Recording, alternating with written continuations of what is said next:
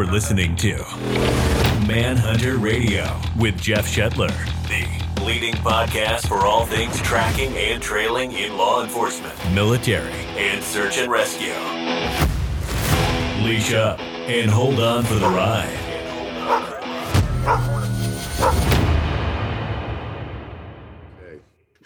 All right, folks, welcome back to another Manhunter Radio podcast, and I'm really super excited to have our new guest. I've actually been trying to get him on for some time, but he's a very, very busy guy out of South Africa. Clinton Sealiers is here to help us talk a little bit about some of the things he's done with canines over the years. He does quite a bit with trailing and tracking work, but his canine experience is very, very diverse and very broad. So Clinton, welcome to the show. Glad to have you here. Thank you so much, Jeff. It's a huge honor to be given the opportunity to tell you what we're busy doing here and trying to do here. Unbeknownst to yourself, you're a mentor to many of us all over the world. We all look up at you as the go-to person. I think predominantly because there's just no BS in what you do. You're very transparent. The amount of knowledge, I'm so glad that you're writing books and that you're also active and getting the information out there. We all come from an era where we used to go to libraries, and, when we started working dogs, there was nothing on YouTube. So I think it's really... There was no YouTube. Yeah. So I think it's a new dawn. I think you are literally changing the way, you've literally changing the way people are looking at trailing dogs, and it's just for the betterment. So thank you so much. Well, thank you for the compliments, but honestly, it's a community effort, and that's a big part of the reason why we have the podcast. Is we're kind of a small world in the things that we do, and on a grand scale, I think we're kind of low on the totem pole of maybe important things in the world, but yet I think what we do is and can be incredibly important. And I think that's one of the reasons why I was so excited about having you on, because of some of the things that you've been involved in Africa, because it's a difficult place to work, not only from an environmental perspective, but also geopolitically. I think that you've had definite challenges over the years with some of the things that you've had to encounter. And I wanted to talk a little bit about that. But before we get started, what would really be great is if you could just kind of give us a breakdown about your background and your experience. Where did you come from? How did you get into canine? And how did you get to where you are right now? Right. I think my journey is not too typical. I started off as living in a single parent household, and my mom used to hold down two jobs. So she ended up moving around quite often. So you end up becoming a bit of a antisocial type because you don't really get to make friends, and then it's the next school, and then it's the next area. So I started just diving into dogs. I grew up with the mongrel. And we used to have, the dog was my everything. And then from there, I started getting involved or fascinated in the art of falconry as a young schoolboy. And, I can remember for my 14th birthday, I took all my savings and I imported a book from Philip Glacier from the UK, which was a falconry book.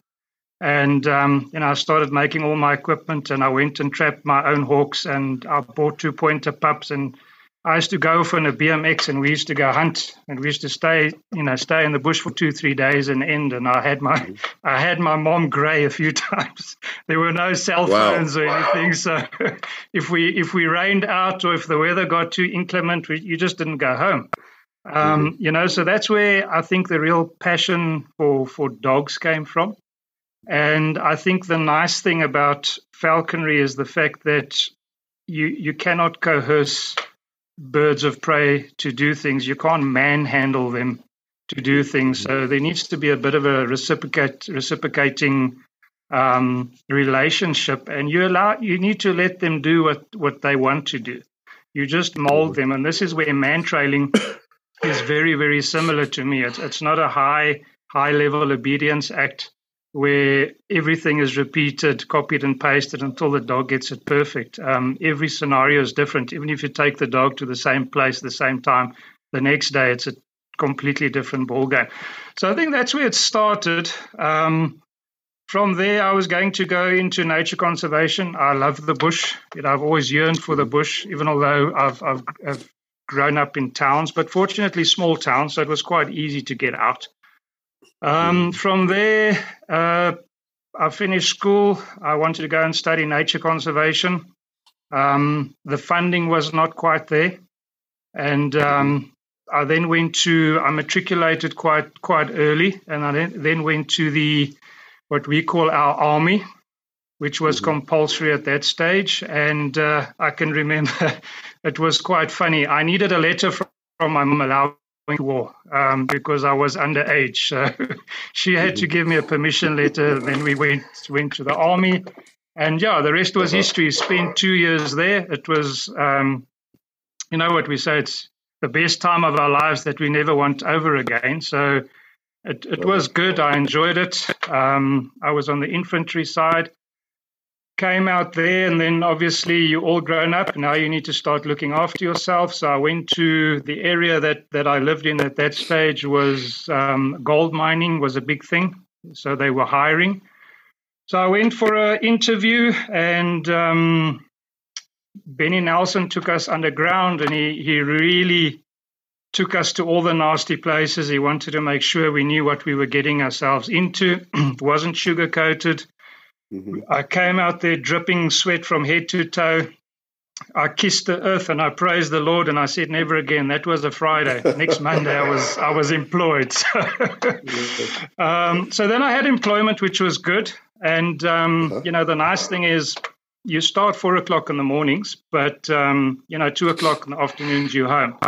So then I continued with my falconry on the one side, and then I became more and more interested in dogs, and I got myself a very nice German Shepherd, and I then got involved in, it was Schutzhund back then, and did a little bit of Schutzhund with a trainer which was very, very well versed in the art of Schutzhund.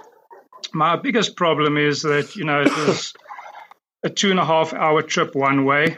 And, it was relatively far, and it wasn't exactly what I wanted to do in terms of, I find I get bored of structure quite quickly. When things become too repetitive, personally, I start getting a bit bored. And then from there, I got interested specifically in tracking. I don't even think the word man-trailing was coined back then. And so I started looking around, and we've got our police force, I think, got stuck in the 1980s. There was no growth from there. In fact, it just regressed from there. The quality of the training, you will see canine units everywhere, but there's no canines in the vehicles. Brand new vehicles. There's not even a dog hair in the back of that vehicle. So firstly, I thought I need to go to these guys because obviously that's what they do. And I went and looked around a bit, and I realized that the guys were extremely, extremely hard on the dogs. There was a lot of compulsion. The dogs' tails were all tucked. The dogs weren't enjoying it. And I could also, in my little bit of wisdom, I realized that these guys knew where the trails were. You could see them slowing down when the dog was veering off and then starting to trail when the dog came up. And so I then decided that I was going to have to look elsewhere. And I started scratching around online, and lo and behold, I actually stumbled on the Leerburg site, where they had videos of tracking through drive from the Royal Canadian Mounted Police. And that's honestly where my journey started. I got myself the DVD, and I watched it, and I got myself a very nice Sable GSD, and I started trailing him when he was 8 weeks old, and subsequently he ended up probably being the best dog I've ever clipped a leash onto. He was a dog that was just, I always say you get your best dogs too soon in your life before you realize what they are. And so that was where it started, and I played around with dogs on the sideline. And fast forward 20 years, I got a bit disillusioned with the mining industry because it became very political orientated. You had to employ certain people based on certain factors. And we then had the illegal miners coming underground. I got shot at and bombed at least twice a week if it was a good week, 3 times a week if it was a bad week. And I just decided that, you know, the quality of life, firstly, it's no longer mining, and the quality of life is not there. The risk is too high. And then I went and, while still employed, I went and registered a security company. I went and did all my security grading for the private security industry. Once I got that done, we moved on and I registered a training center for K9s, and I got all my accreditation for that. And on one beautiful Wednesday morning, I put in my resignation at the mines. I gave them 30-day notice. And, you know, ever since then, I think it's about 11 years now, we've been doing our own thing. I'm self-employed, which I'm loving. And we are mainly working for the security industry, is my biggest client. We are certifying handlers and dogs for them. The only downside to it is we are highly regulated in terms of training material. And the training material is dismal, to be honest. It's way outdated, but that is what the minimum set standard is. So that is what we're offering. And then apart from that, I've also been doing my own thing where people come and I actually do my own thing. You know, my own trailing and my own man work and detection and that kind of stuff, which is good. But I mean, there's no accreditation for that because that's not the material that's been submitted. But people realize the value in that. So fortunately, we get a lot of people coming and saying, right, I want to spend 30 days. We want to do this. We want to do that. That being said, I think we're still very much sucking on the hind teeth. I think only a fool thinks that he's actually arrived. So we are trying to align us. You know, if you're the biggest fish in a small bowl, it doesn't really mean much. So we're slowly trying to align ourselves with international guys and just generally trying to up the game a bit this side. Yeah. So if you don't mind, I mean, I'm kind of reading through your bio as well, and if you don't mind me kind of highlighting some of the major points. So you were in the mining industry for a while, and I noticed that it said that you trained 30 dog handlers for that project. Is that what that was you were doing dog work for them? Not quite. I had an American client, and he does all the key points for the embassy and for the Mozambican government. So he approached me, and they were busy with the port of Nacala, which is the deepest port on the eastern side of the African continent.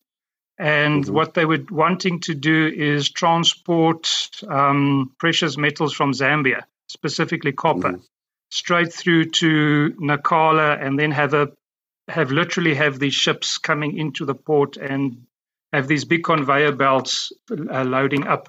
So that was, you literally have, it's almost like a small Somalia. You have a lot of pirates there coming in and hijacking materials, not boats, but they come in and they steal everything you can think of, even if it's bolted down. So that was the very first K9 operation we did there. And then after that, I did another one for him. I think it was a year or two later, for the biggest ruby mine deposit in the world at Ponta Muez. We then went up. That was very difficult. There was 120,000 acres, not fenced, and there's ruby deposits everywhere. If you can dig 20 minutes with a shovel, you actually hit pay dirt.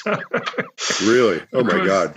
It was extremely difficult. And what we had these groups of guys called garamperos, and they were coming in, and there's no water on site, so they were dry sifting, getting the materials in small little bags, 20-kilogram, 50-pound bags, and then they would transport these things away on motorbike or on foot. And they just couldn't catch these guys. They would outrun the security with 50 pounds of rubies on their shoulders. They just, so we brought in a canine unit. And the main reason was just to actually identify the guys while they were hiding in the bush.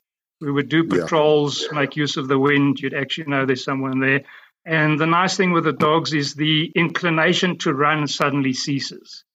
In the northern part of Mozambique, it's predominantly a Muslim culture. So firstly, they don't like dogs. But the other thing is they're very fearful of dogs. Even a Jack Russell is quite an intimidating dog. So the dogs made a huge impact there. It was more just a show of force than anything else.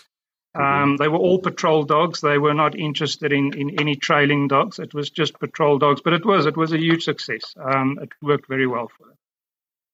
Well, you also you were supplying patrol dogs for Buffalo Security in Malawi, and you were doing private tracking dogs with them as well. Is that near Lake Malawi itself? Yeah, that is just to the southeast part. In the Rift Valley. Yeah, the whole Southern Africa is really plagued with crime. It's really over the last two decades, there's been a huge change there's been a lot of petty crime, and a lot of the petty crime has now become intermediate and more serious. So you have this insurgence where private security companies are exploding. Countries that had 12 companies 10 years ago have got 1,500 security companies now private. And having a lot of these countries having firearms is either problematic due to the level of the guys that you're employing. If he doesn't have a criminal record, you employ him. There's no training. So you've got a guy come off the street, there's no criminal record. You put him in a uniform and you tell him, right, this is where you're going to work. But you can't give him a firearm, obviously. Countries like Botswana, even the local police don't have firearms. They've got special units called SSG, which is like tactical units that are armed. And then they've got the Defense Force, which is obviously highly, highly armed. So all of these guys like using dogs because it's a safer way of, no one tries to steal the dogs. There's no ammunition going missing. It's not so much of a liability. And, the guys on sites, it's actually quite funny. We used to go around and inspect these sites, and then I would just call all the dog handlers and we'd line them up, and I'd ask them to go fetch their leashes. And then they'd disappear and they'd come back, and then I would just inspect the leashes, and each leash that had a knot in it, I'd put the guys to the one side and I'd tell them those were the guys that had to be fired. Because those obviously are the dogs that get tired on duty when the guys go on a walkabout. They don't look after their dogs. But the dogs have been quite a big force multiplier. The biggest issue we've had is the medical care of the dogs. If you go to places like the northern part of Mozambique, you might be a day away from your closest medical care. And then that veterinarian, in all probability, specializes in livestock, cows, cattle, that kind of stuff. So that's the biggest issue. I found that the shelf life on the dogs are about 24 to 36 months on average. Really? And and every time we do a project in these countries, the first thing I say to them, who's going to look after your investment? Who's going to go and check up on these dogs on a monthly and a quarterly basis and make sure that the vaccinations are done? Deworming is the biggest problem. You've got a lot of parasites in Mozambique, and Mozambique now has heartworm as well. And the vets were not aware of the fact, and we had problems with dogs. And when we actually had biopsies done, we picked up that Mozambique is rife with heartworm, which is something we don't have in South Africa. That is Malawi was predominantly just it's a big security company, and what they do is they go and post guards at strategic places, and these guys, it's more a visual deterrent because you've got a guy with a dog. He might not be armed, but you're not going to mug him so easily or try and jump him and they like the big dogs. They like the Rottweilers and they like the Boerboels, even although I'm not a particularly big fan of these big, heavy dogs in the warm climates. Visually, they're a very good deterrent. a huge deterrent. Now, what were the tracking dogs that you had in Malawi? Were those used primarily for the crimes that you were kind of talking about that the security forces were there for, or was it something different?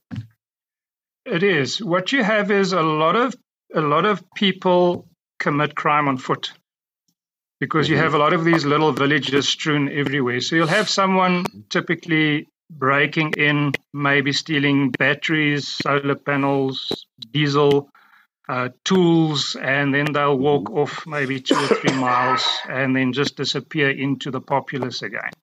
And what we found is, and it was a big challenge because initially we had dogs that would track these guys beautifully until they hit the nearest village where you've got 20 dogs running feral and you've got chickens and you've got roadkill and people urinating everywhere, and then the dogs that was the end of it. So initially we knew where the guys were going.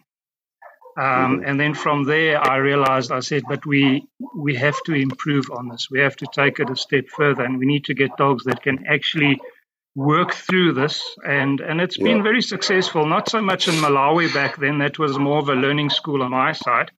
But we now have guys, anti-poaching guys in Botswana. We've made 5 arrests last year where we've literally tracked the guys up to their doors. When you kick the door down, everything, the animals are still there. His bloodied overall is there. You can match the shoes.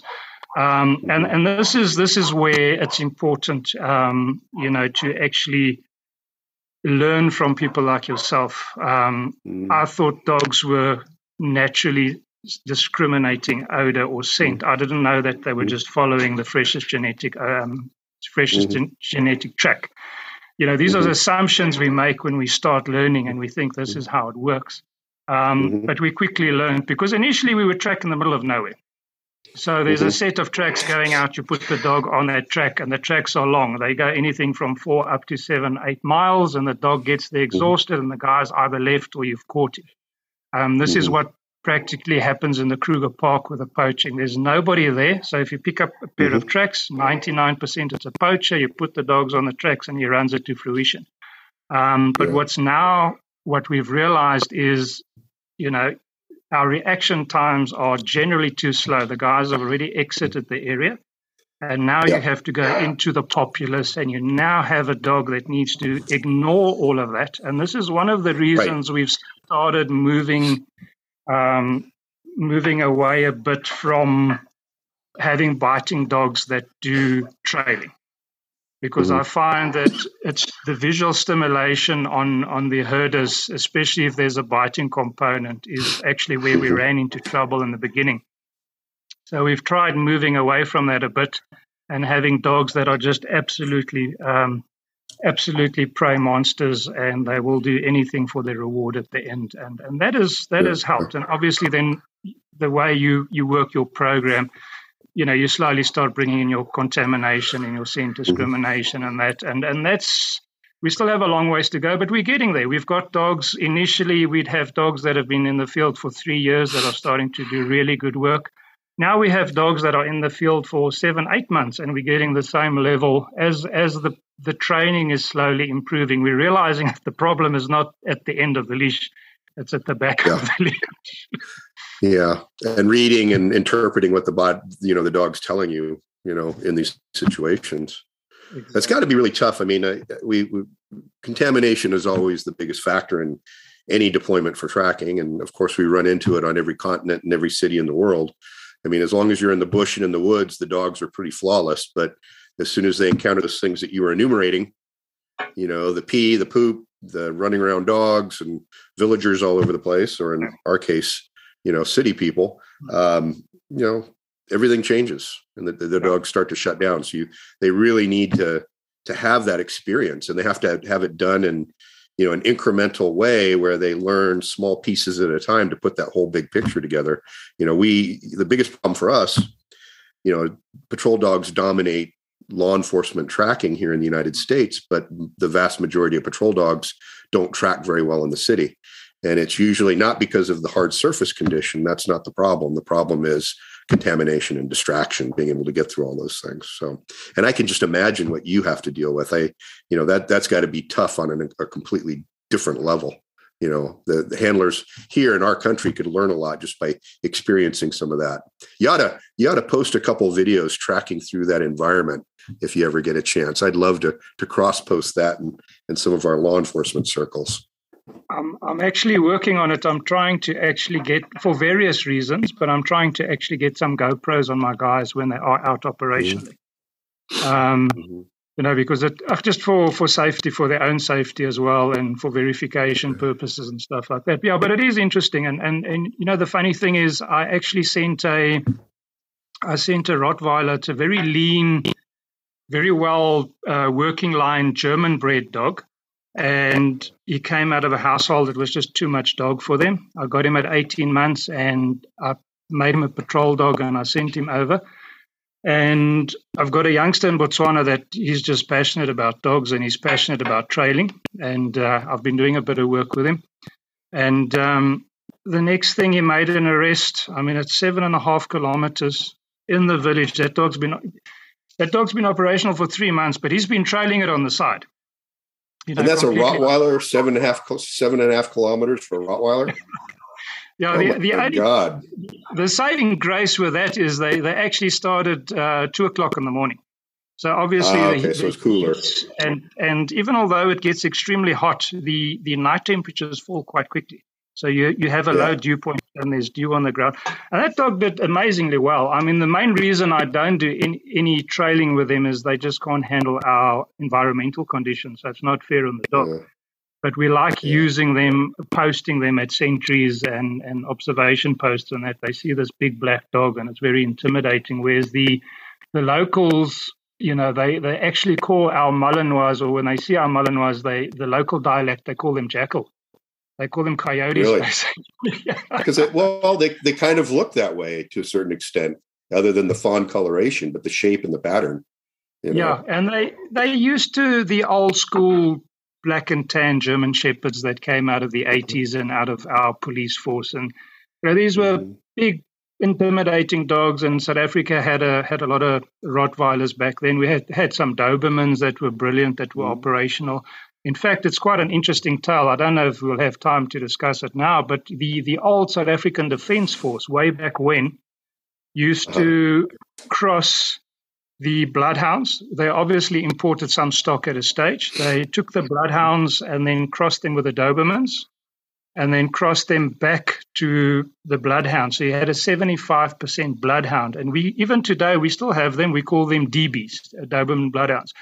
The idea was just to get a lighter bloodhound, that you take the double coat away, less chance of bloat, just a healthier dog with the same work ethic. And even till today, they're very, very popular. Even the Kruger Park still has a few running up there, and they're phenomenal dogs under our conditions. So it's very interesting when I talk to people in other parts of the world. They're like, "Oh, what's that?" I'm so used to them that you think it's common practice, but then when you actually start researching, you realize it's just something the guys did because they started a pack hound project in the 80s, and it was pre-telemetry. So you had these hounds scurrying all over the place with a chopper in the air, and an hour later, your 6 hounds was 2. So it was quite difficult logistically keeping a hand on, but that's where it actually started. And, the pack hounds has always been something that's quite dear to me. And even as we speak today, we've got a highly, highly efficient pack hound team in the Kruger Park. It's probably the most successful manhunting team in the continent at this stage. These guys are making 42 arrests in a year. And they're doing... And let's qualify that just a little bit, Clinton, because you're hitting something kind of near and dear to my heart too. When you're talking about pack hounds, could you give our listeners, because I think some of them don't quite understand the terminology, could you give a definition of what that is and describe how the process works? Right. Predominantly, what the guys are doing is they're taking hunting hounds. In our case, it's predominantly blue tick type. There's a bit of of black and tan in there. Some of them might have a bit of foxhound or a bit of bloodhound. Doesn't really matter. But they're taking these dogs and they are training them from pups to hunt man, initially off leash, one at a time, and then they put two together in a brace, and then they add a third one. And what they also do is they take the retired older dogs and they actually use them to help these youngsters. And what the guys are doing is, if they have a contact in the Kruger Park, just for context, the Kruger Park is 6 million acres. So it's a big area. So if they have a contact there with people, they put a chopper in the air and they go to that GPS coordinate with, I think they do 3 dogs at a time. That's what they can fit in the chopper. And sometimes they take up to 6 dogs, and they put these dogs down. And the dogs, obviously, whatever man trail they pick up gets ran. There's no scent discrimination or anything. The dogs run around, they pick up trail, they strike, and they run. And they give these dogs aerial support. And these guys are regularly doing 25, 30 kilometers, upwards to 40-kilometer trails and making apprehension, which I think is absolutely amazing. Those dogs are averaging 18 to 22 kilometers an hour on those trails. These trails are obviously fresh. They normally have one very cold-nosed dog in that pack to try and pick up the trail and to try and make up a direction. And then the moment the trail gets a bit fresher, they've also got harder running dogs that are a bit faster. But these dogs run, and the funny thing is, even although they're pure hounds, that they tree the guys. The guys hear these hounds coming. And obviously, I think it's a bit of a mental thing. There's a chopper in the air giving them coverage. And these guys climb in trees. And the hounds jump up and down and they bay and they go crazy. And it's actually quite amazing. The moment that chopper lands, the hounds go back to the chopper. If they need the hounds, they just put the chopper down. Once the bird is down, the dogs come running in. And they then apprehend those guys. And they bring the hounds back in and they feed them on top of the guys. They literally lay them out head to tail, handcuffed, and these dogs then get fed. They have their whole meal on top of these guys until they've completed their meal, and then they go out. And they've got a few of these teams. I think they've got upward of about 32 odd dogs that they use on a rotational basis, and it's extremely efficient, and they run these dogs in lion country, buffalo country, the whole big five. And they've gone from, having severe losses and a little bit of success to having 0 losses and a lot of success. These dogs are completely What's the big difference for little losses? What would you attribute that to? Why has it changed? I think the guy running the program, I think has gotten to the point where he's just got it down. I think I think initially they used to just take inexperienced dogs out with the hope that they would gain experience and they would run the dogs and they would whittle themselves out. Whereas now he has a specific training program. And each dog, initially the guys used to just put a pack out there. Half of the dogs are just trailing each other. And now each dog gets trained individually. Then they've got a young dog that they train them with. And then they do, they have, this is the other thing, they have the resources now. Back then, poaching was not such a big problem, and you did not have the same, for instance, aerial support. You would very rarely get a chopper out.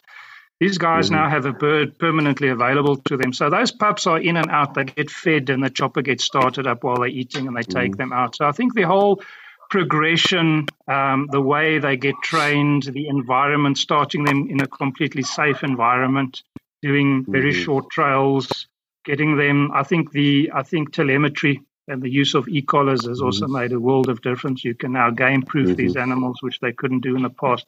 You can find the lost animals. So I think 90% of it is the actual growth on the training side, and the other 10% is maybe also selection on the dogs. It's certain dogs are just less inclined to hunt man. They'll hunt everything else. It's as if you just can't get them excited enough in the midst of all the contamination and wildlife smells and stuff, it's as if you just can't get them excited enough to stay true to that trail once it gets hot and it gets long and it gets hard. So that to me is very exciting. I've also done a packhound project for the second largest private rhino owner in the country. And what we actually did was we put some Argentine dogos in that pack. Mm-hmm. And all they had to do is keep up and put some teeth at the end. So we had 4 blue ticks and we had 2 Argentine dogos in there. And we did man work with the dogos and we did basic trails with the dogos. But they did not have to be good training. So the pack dogs, they were off lead though, and the dogos following behind. Yeah, they were just. And did it take a while? Did it take a while for them to be able to start to keep up? That probably took some conditioning for the dogos, wouldn't you say? Or they have to be fit. They have to be. Once they fit, they're fine. I think what people don't really understand what supreme athletes hounds are. And you can quickly realize it when you run really athletic dogs like Malinois. When you start running them with hounds in the heat, you actually realize that a hound is just in a class of its own. They can really just dig down and keep on going. That was the problem. But the fortunate part with this is he took all his rhinos and he concentrated it in a 500-hectare area. So it was highly concentrated, so it had a lot of security. And your longest trails that you could theoretically do in that area in any one direction would probably be about 3 to 4 miles. So you didn't have to have super fit dogs. But initially, the biggest problem I had is just the one male dogo. He didn't know if he wanted to hunt or fight with the other dogs. That could be problematic. Yeah, and once he got clued that the fight is at the end and not with the other dogs, that was sorted. But it was also it's a learning school. There's a lot of things that I would do differently if I had to do it again. But I think the greatest learn master or teacher is probably failure. Always, of course, yeah. Mother Nature's best teacher.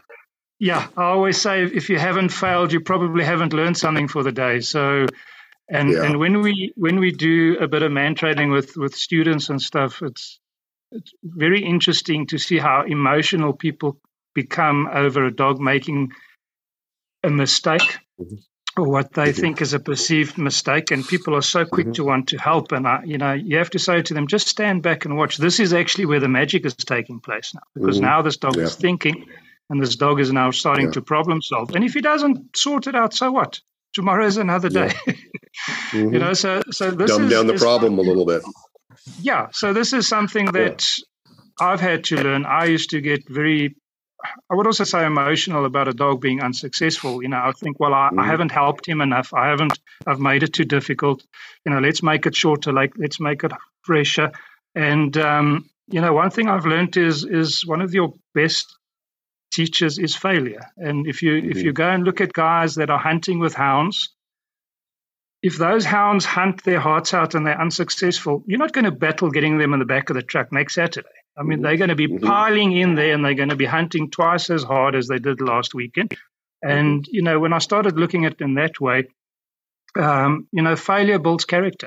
If you take people that have had a silver spoon in their mouths the whole lives, the smallest of adversity tends to create an issue for them. They haven't got the skill sets to overcome that. So I believe the dog has to battle a bit. It has to work hard. And if it's not successful, tomorrow is another day. Let it go back. Let it think about life. And I've had the same. I've had dogs muck around, and you think to yourself, how on earth is this dog battling so much? But the reality with trailing is we're not seeing the challenges that dog's seeing at that specific moment. And this is we can't smell the problem. Exactly. And after reading your work, I've realized that, we don't know anything when it comes to dogs, especially the way you describe scent, and where you get these eddies and, the scent gets deposited back a bit further. And the dog's pooling there and he's pooling there, and you're thinking, what the hell? You want to put a a size 11 boot somewhere where the sun doesn't shine. But I mean, now I just sit back and I let the dogs hunt. And it's a beautiful thing. Well, and I think what's so great about it is now we can videotape it and do GPS overlays. And by watching the video and then looking at the GPS overlays, we can dissect how the track worked, how the air scent worked, and we can put together some pieces of what's going on with the dogs and their thinking that we could not have done 20 years ago, when a lot of this technology wasn't available. And the funny thing is, amazing. And this is also something that I've picked up from yourself, you have to go and look at your own videos. You have to go and look. It's the first, it's the easiest. You realize that, you're either cueing the dog too much and I was the first person when I got into your work.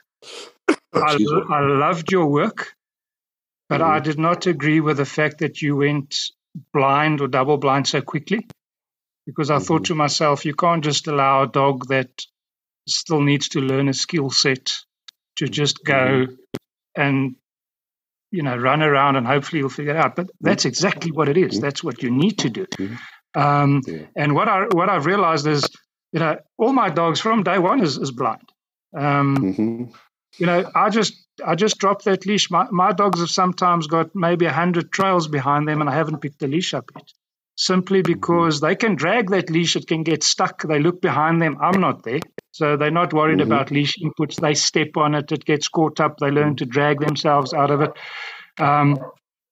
But for that dog, even although I know where that trail is, for that dog, it's a blind trail because I'm standing 30 meters behind him and I'm not cueing him as far as possible. And I'm just allowing him to figure it out. And that is one point where I disagreed with your work initially, and now I preach it every single way. If the moment I see someone starting to influence the dog knowingly or unknowingly, and every time I do a workshop, sometimes you get people that are, they think they are a little bit further than they are. They're very comfortable with their work. And then when you watch them work, you realize, but there's a hell of a lot of cueing going on. There's no blind work being done. And, the most beautiful thing, I'll say to someone, listen, you're influencing the dog too much. And then, there's like a bit of a conflict and they want to get into an argument. And I'll say, all right, just drop the leash. No, but I say, well, it's a safe environment. Just drop the leash. And they drop that trailing leash. And within 10 meters, the dog's off in completely a different direction. And the dog is having a whale of a time. He's marking over here and back to the car. And they're like, I told you I can't let the dog go. And I said, well, you should be able to let the dog go. If he's fixated on odor and he's trailing, you shouldn't be too worried about you at the back. And he should actually already be with your victim by then. Right? It's been very so I've got a question for you, if you don't mind, and I wanted to go over it before I forgot about it. And I hate to interrupt you because everything that you're telling is just so interesting, and I know our listeners are going to love it. First off, you're going to have to do another podcast, and I have a very good friend of mine, Heath Hyatt, bear hunter, pack dog guy, comes from a long old school type of people that just there's very few of them left nowadays.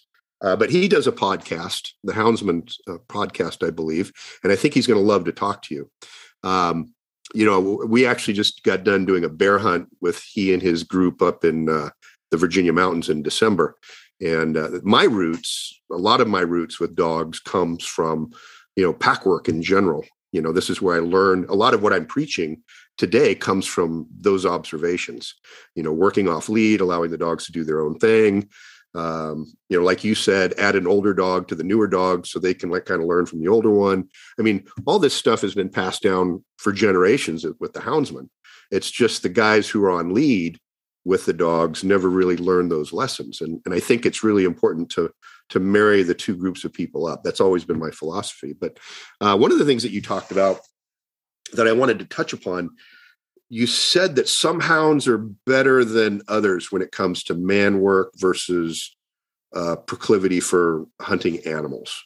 And I agree with that. But if you don't mind, maybe you can share with us what you think some of the better dogs are for man work versus getting off on the critters.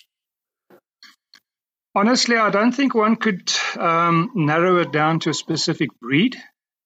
I think it's got a lot to do with a specific dog. And I think where it makes a very big difference is specifically on the hounds is if you can get that puppy at 8 weeks and you can get him hunting man right off the bat. So before his hunting instincts have really kicked in and he gets too fixated on odor.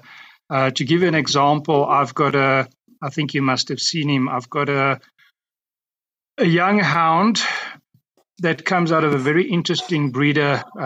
We had probably the best large cat hunter in the world in South Africa. He was unfortunately killed by an elephant a few years ago. Now, Tian's imported some. He started with Smoky River stock from the US with blue ticks, and he hunted them very, very hard. And then we started going through serious droughts, and the dogs were battling with odor. So he needed colder nosed dogs. So he then went and had a look at the Grand Blue Gascons, and he imported some of that, and he crossed his lines and started selecting. And obviously the Grand Blues were also a little bit too big and too heavy, so he had to bring them down a bit. But he selected for nose and for stamina and for courage, because a lot of dogs will not hunt lion. Once they smell a fresh African lion track, that's the end of it. They'll hunt everything else, but not lion. So he selected for dogs, and he did this since the 80s. And so I've got one of his dogs, and I got him at 6 months, and I've been working him now for the last two and a half months. And I started him on man, and he's perfectly good. And he ignores critters, and he ignores livestock, and he ignores everything else. And lo and behold, about 3 weeks ago, I went up one of the canyons on the back of the farm. I took him on just a nice hike, trying to get him a bit fitter and acclimatized to the heat, because I don't want to do that on trail. And he put his nose down, and that dog just exploded. He started baying, whining, his whole body. It was just, he's a very laid back, relaxed dog. He's a plodder. And I actually picked up a fresh leopard track, and that dog just, I didn't have a collar on him. I called him in. He started running up and down. I had all my days getting him back. So it's quite interesting, even although we don't have a lot of big cats all over the place. So chances of him crossing a fresh leopard track and proofing them on that's not so easy.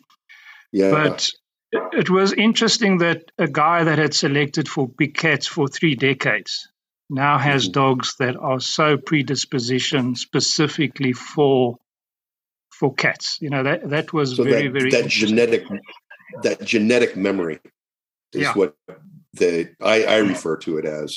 Yeah. You breed for it over and over and over again, and it's amazing how and when it can pop out. Exactly. And so I think that you really experienced that.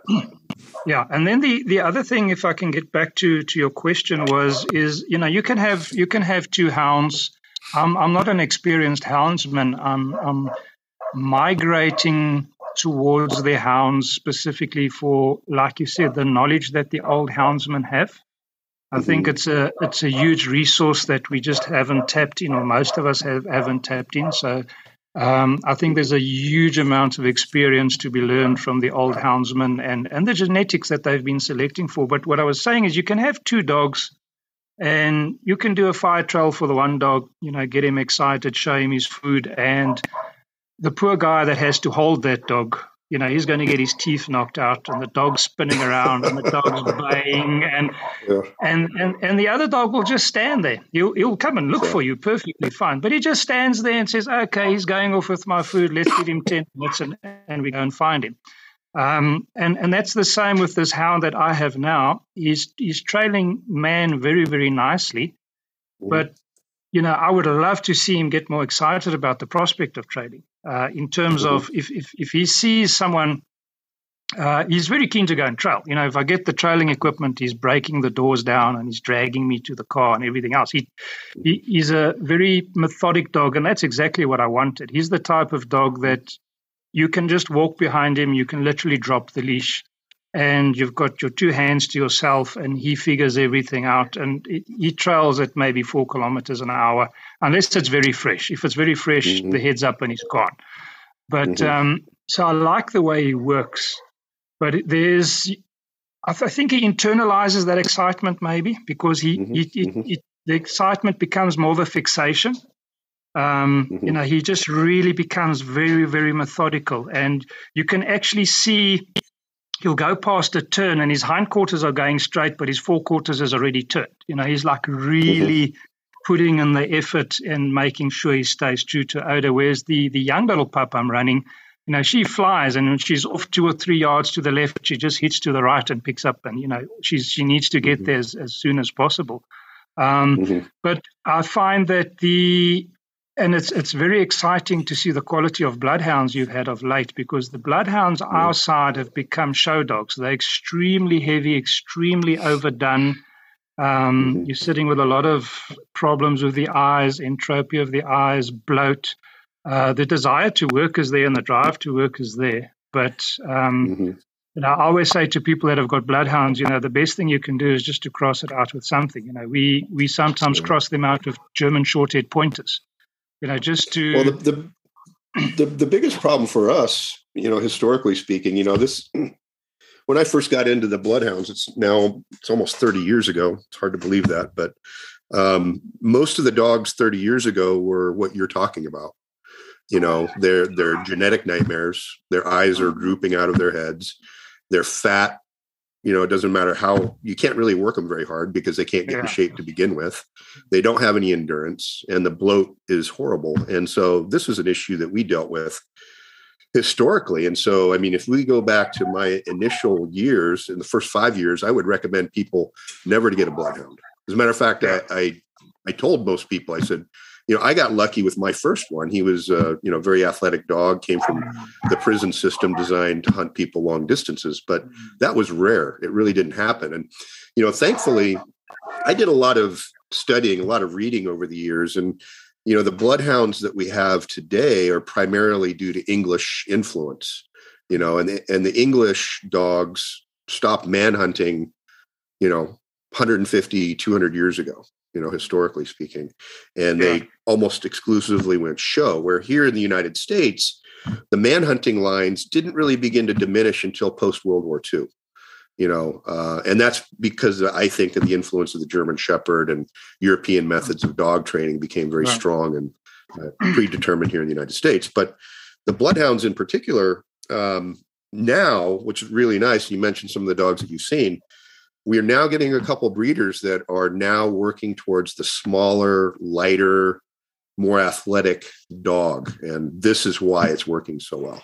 You know, and these dogs that we have now, they can easily do 10 or 15 miles on lead with a handler dragging behind them and still do very, very well. But that's new. It's not been, you know, I would say just the last 5 years that we've been getting these results. Excuse my coughing. My allergies are really bad today. You have to excuse me. I've been following with interest, because those hounds are freight trains. I mean, you just have to hold on and hope you get to the other side in one piece. They're phenomenal. You can see they're athletes. They're fantastic. Sorry, I had to unmute. I was just coughing and sneezing. Yeah, they are. The dogs are amazing. It's really great because, you know, we talked about endurance and kind of the difference between the pointy-eared dogs and our hounds. As it relates to endurance. And, you know, I teach a lot of military classes here. And as a matter of fact, I had some of the SOCOM units here 3 weeks ago, and now we have the General Army here with some of their dogs. And what we always routinely try to do is to give them some experience running a hound, you know, and the differences in how the hound is working versus the shepherd or the Malinois. And the biggest thing that they learn is that endurance and that longevity and the ability for the dog, even though they're working hard, they're not overworking.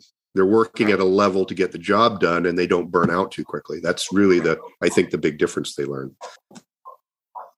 Now, I'm amazed. I'm blown away by the hounds. I think I had hounds many years ago, and I had the DBs as well. And the DBs are nasty dogs to live with. You know, they fight over everything. They're always scrappy. It's just a lot of dog. You know, it's a lot of dog to live with on a day-to-day basis. And you know, then I started going over I was fortunate to get access to really nice Czechoslovakian Sable Shepherd lines, you know, medium-sized dogs, athletic, a lot of drive. And then I'm still a big German Shepherd fan. I love them. So we've been using them for a long time. And in fact, I find that your average Malinois with a patrol dog background or with a biting background, I find them to be almost the hardest dogs to read when you start trailing. Simply because they love head hunting. And even when they're in odor, people always want the nose to go down. And they say, what's my dog doing? You know, the head's up shoulder height and the ears are pitched. And I say, well, the dog's trailing. You know, he's just also hoping to see something on his way because he's not learned that odor is more important than the visual picture at this stage. So he's using both. But I find that, you know, this is why I like trailing so much. Apart from each specific dog, you know, your different breeds are completely different to work as well. And, you know, one of the first mistakes I made with the herders was just to overstimulate them, you know, with giving them too much of a bite, getting them too engaged on a bite roll. And, you know, if you do that, those first few runoffs and the dog has actually seen you, you know, beyond the first 3 or 4 meters, you're creating so much problem. Yeah. So what we've done is, you know, like I said, we try and treat each dog individually and not just have a blanket way. But we've actually switched a lot of these herders, especially if they come from a biting background. We've switched them over to food. I find that it's a lot more, the drive is a lot more capped. The dog tends to, I know you don't believe at all in not having someone at the end of the trail. I'm in full agreement to that. But initially on those short trails, we might just have a jacket with his food underneath it, just so that the dog can't use his eyes and he doesn't hit that scent cone when he's 50 yards out and he just starts dragging. So this is the beauty of the fact that, you know, there's so much to learn from different people. And the nice thing is you also start finding your own way in between of all of this. And this is why I'm in a fortunate position where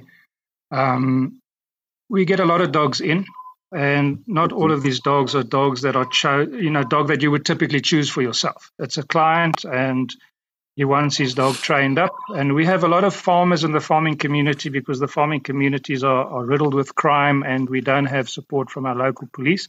So these guys are all getting patrol dogs and they're all getting tracking dogs and they're trying to take care of their own. So, you know, if you say to them, you can train a dog up for them, they say, well, but we've got a dog. You know, they end up with a dog that's either very, very low in drive or, you know, dog's not structurally sound. And unfortunately, with the popularity of the Malinois, we find that I would say 70% of the dogs that are out there are fairly nervous and poorly bred. And then, you know, the whole socialization and everything else was also not done initially because these guys are farmers. They're not dog trainers or dog handlers. And, you know, then you have to just call it quits and say, listen, this dog is not going to make it. And then some of these dogs are marginal and you have to work with them. And I find that you actually learn more from those marginal dogs in terms of the training than you do from the good dogs because the good dogs just get it done. They've got the drive to take them through, you know, through the heat and through the contamination. They need to get to the end. I actually laughed. I have a dog in here currently, very sweet little female. I took her out the other day. She smelled the scent article and she turned around and said, I'm going back to my kennel. You know, it was hot. it was hot out. And I thought, let me just do a 200-meter short trail, A to B, 15 minutes old. And she sniffed this and she just said to me, listen, I know what you're doing, but, you know, not today. It's I'm going back. You know, so she went back. I happily took her back and, you know, she asked me where her food was. And I said, well, tomorrow's another day. You know, it is what it is. I'm not upset. You're not upset. And, took her out the next day and she was dragging me. She was literally visually looking for that article because she needed to get paid.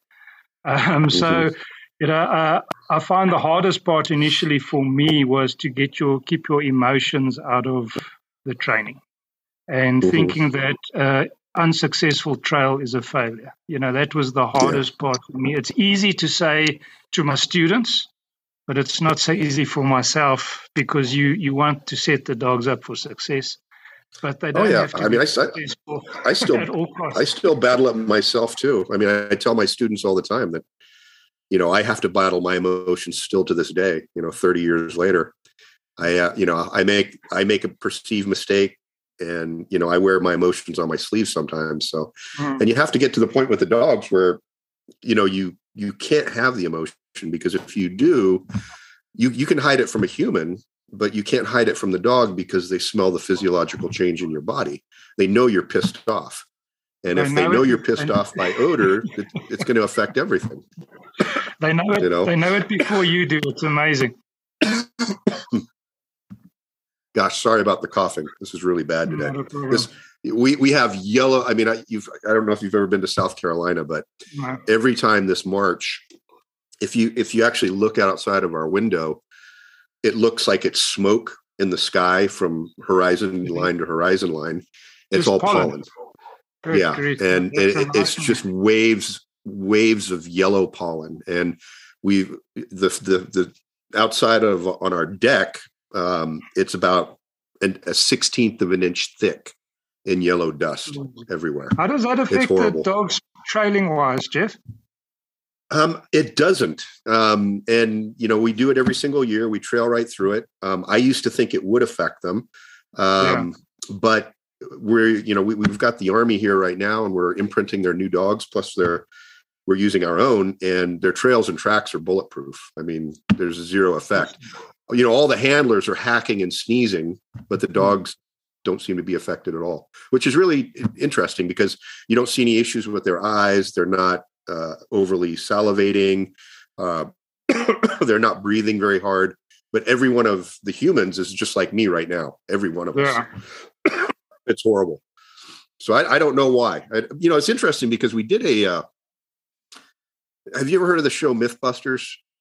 Yeah, it used to air here for many years. I used to enjoy it. Yeah, so I did a program for them years ago.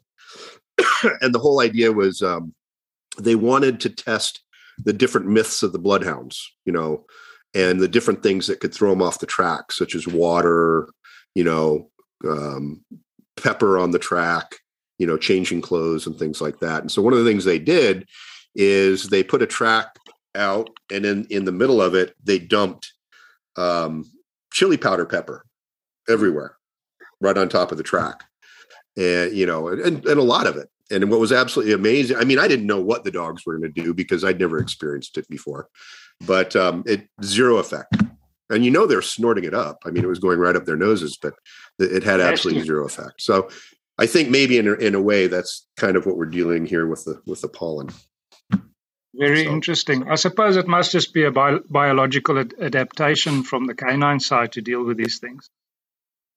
Well, I mean, if you think about it, they're pulling up so much crap into their noses as they're tracking. I mean, there's got to be a lot of debris going up in there. So I think they have evolved for that. That's the only thing I can think of. I can't even imagine having to do that myself. So what's on the horizon, Clinton? What's going on now for the future? My personal goals moving forward is currently I have a security company. We were doing rural security to the point where we had almost about 90 odd employees on the books 2 years ago.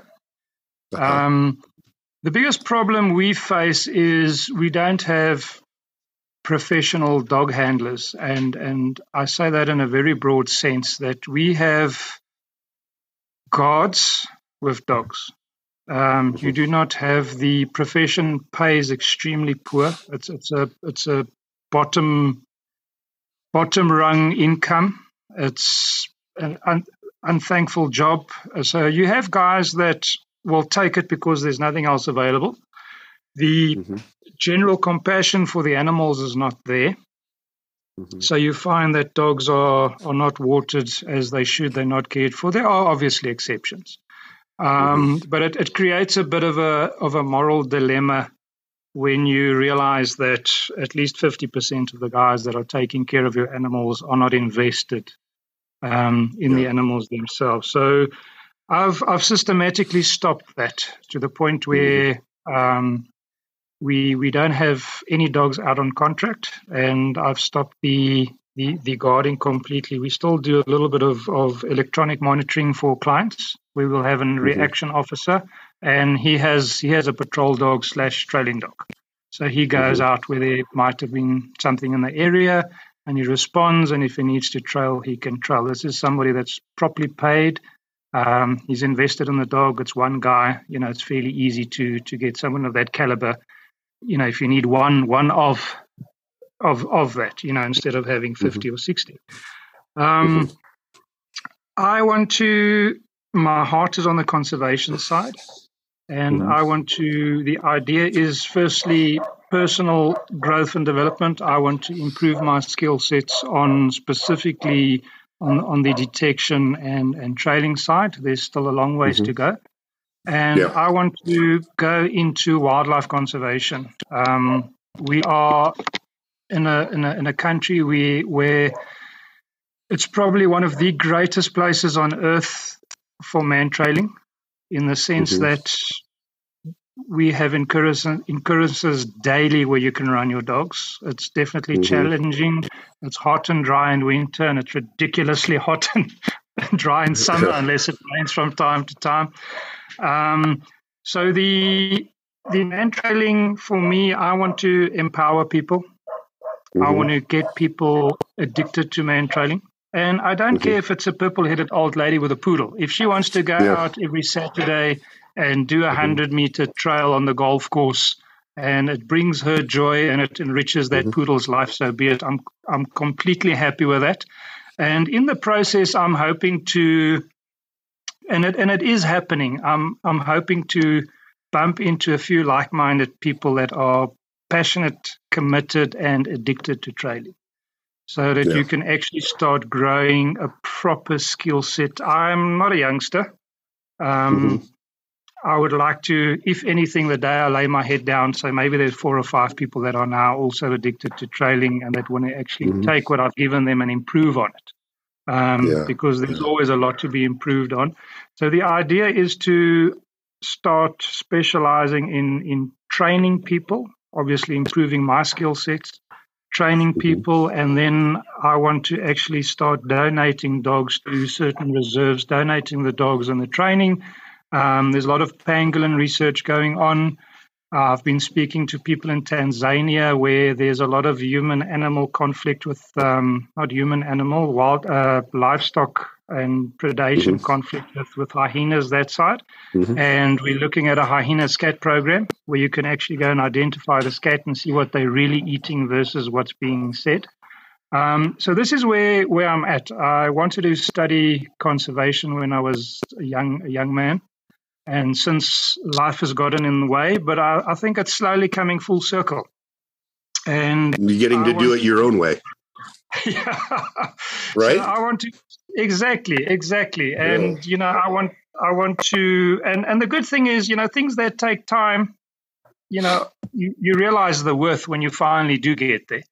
And the main thing now for me would be training people, getting people really into it. I'm currently looking around. I definitely need to improve. It's amazing. I love the evolution of dogs over the last decade or two. If I look at the way the guys are doing detection now versus the way we were doing detection 2 decades ago, I went to a big military training oration. It's an hour from me. These guys are supplying, Zambia, Tanzania, all of these guys with dogs. Obviously, they've got big government contracts and, they supply military weapons. These guys are still taking dogs and stuffing their heads down cones. That's the first thing the dog learns when it comes to odor, is getting his head forced down a cone and howl there. And I mean, Wesley well, just looking at the way the guys are doing things and in following Sinead as well, I think there's been so much growth on anything odor related, on training for dogs and not training for people, not trying to get the dogs to do it how we want it, but doing it in a way that it makes sense for the dog, that the dog wants to work with that incredible drive and vigor. If I look at the focus on the dogs and the intensity, it's absolutely amazing. And I think, one shouldn't rest until that is the level that you are actually putting out there. So that's the dream. The dream is to get to a point where I can supply the whole of sub-Saharan Africa with quality dogs and quality training, and actually leave a legacy where nature conservation, even although I'm not part of nature conservation, just through reaching out there through my canine programs, that I can actually have a proper influence. And then I've got a small little, it's a privately funded anti-poaching. Just to give you a bit of background in Botswana. Botswana has got a very interesting dynamic. Their nature conservation is done through their defense force, which is a highly skilled, well-trained operation. And what happens is, with the rhino horn and ivory poaching, these guys have got no time to focus on your meat poachers, on people stealing cattle, livestock, and all of that. So Botswana is sitting with a lot of steering issues, and they just can't address it. And your normal policeman that just has a vehicle and is unarmed, he's going to come out and open a docket for you, and he's going to disappear. So the need was to actually stay away from the rhinos and the elephants, because the defense force definitely do have the resources. They've got the aerial support. And what's nice is those guys shoot on sight. If that chopper comes over and you're armed and you don't drop to your knees you don't have to run.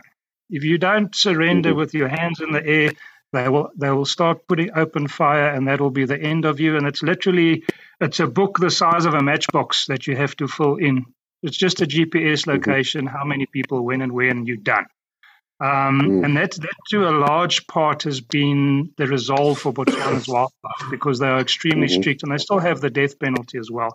But the average guy who's trying to farm game and that has livestock are really suffering. So there's no private individuals doing anti-poaching. So we've actually started an anti-poaching program run on the eastern block of Botswana. It's called the Thuli block. And we're only servicing a very small area. It's probably the vicinity of about 60,000 acres or so, with 2 teams. And these guys have made a huge impact, predominantly dog orientated, but they walking patrols, they sweeping, removing snares, and then every time there's an incursion, they've been following up, and it's been highly successful. So that is also a passion of mine. I would like to see myself growing that one team maybe up to 5 or 6 teams, guys properly kitted out. At this stage, the downfall of this whole thing is these guys we're not allowed to arm them.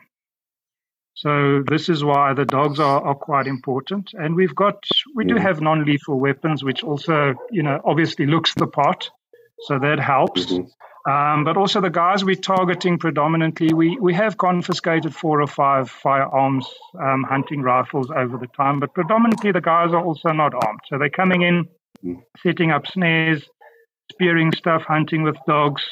In fact, one of the biggest challenges is hunting with dogs, because it's very difficult to actually get these guys to task, because when you lay an ambush, their dogs pick you up so quickly. Or sometimes your own dog starts growling when he picks up that there's another dog in the area, and then your cover is blown. So the dog hunters have been very, very difficult. We've actually come up with a different strategy for them. It's not something I'll discuss here. But we have actually found a strategy that works quite well for them. So that's the dream. Well, you're literally competing with yourself with the dog hunters. That's not an easy process. Yeah.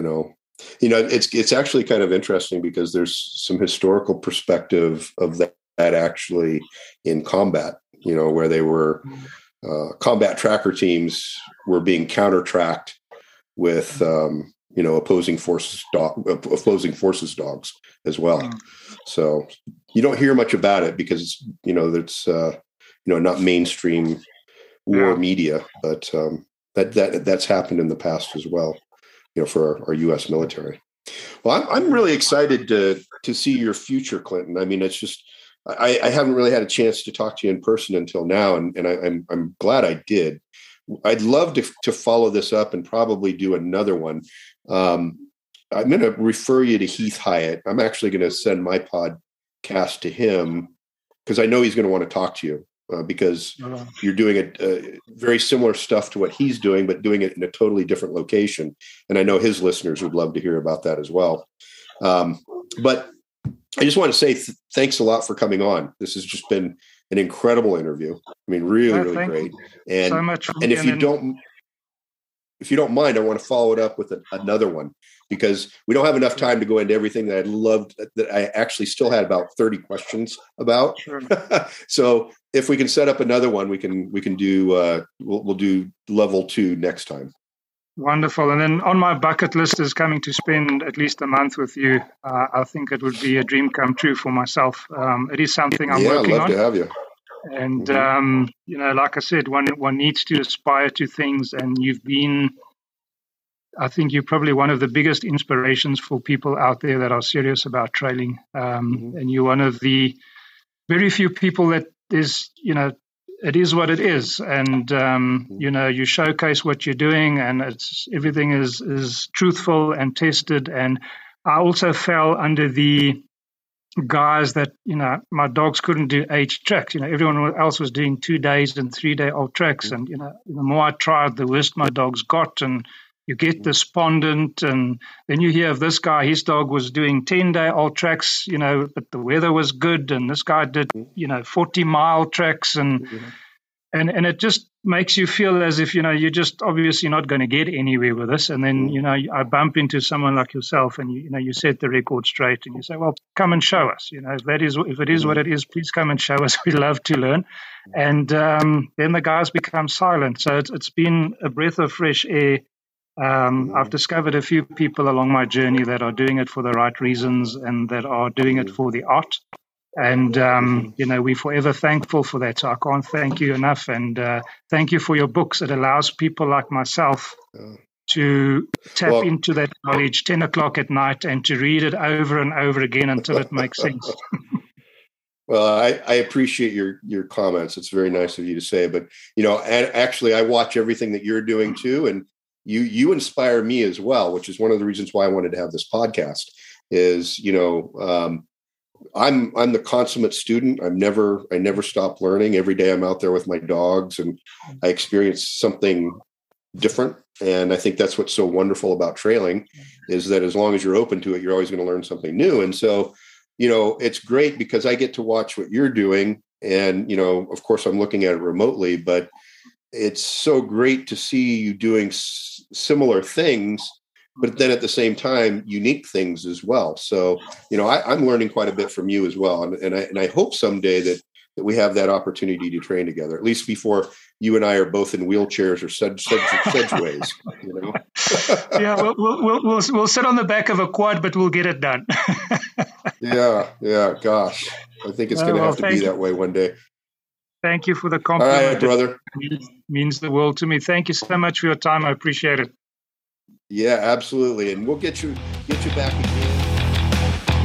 Thanks for listening. You can learn more about Jeff Shetler, available books, training courses, and the Tracker School by visiting tttk9.com or by following us on social media. Until next time, Cavete Lupus.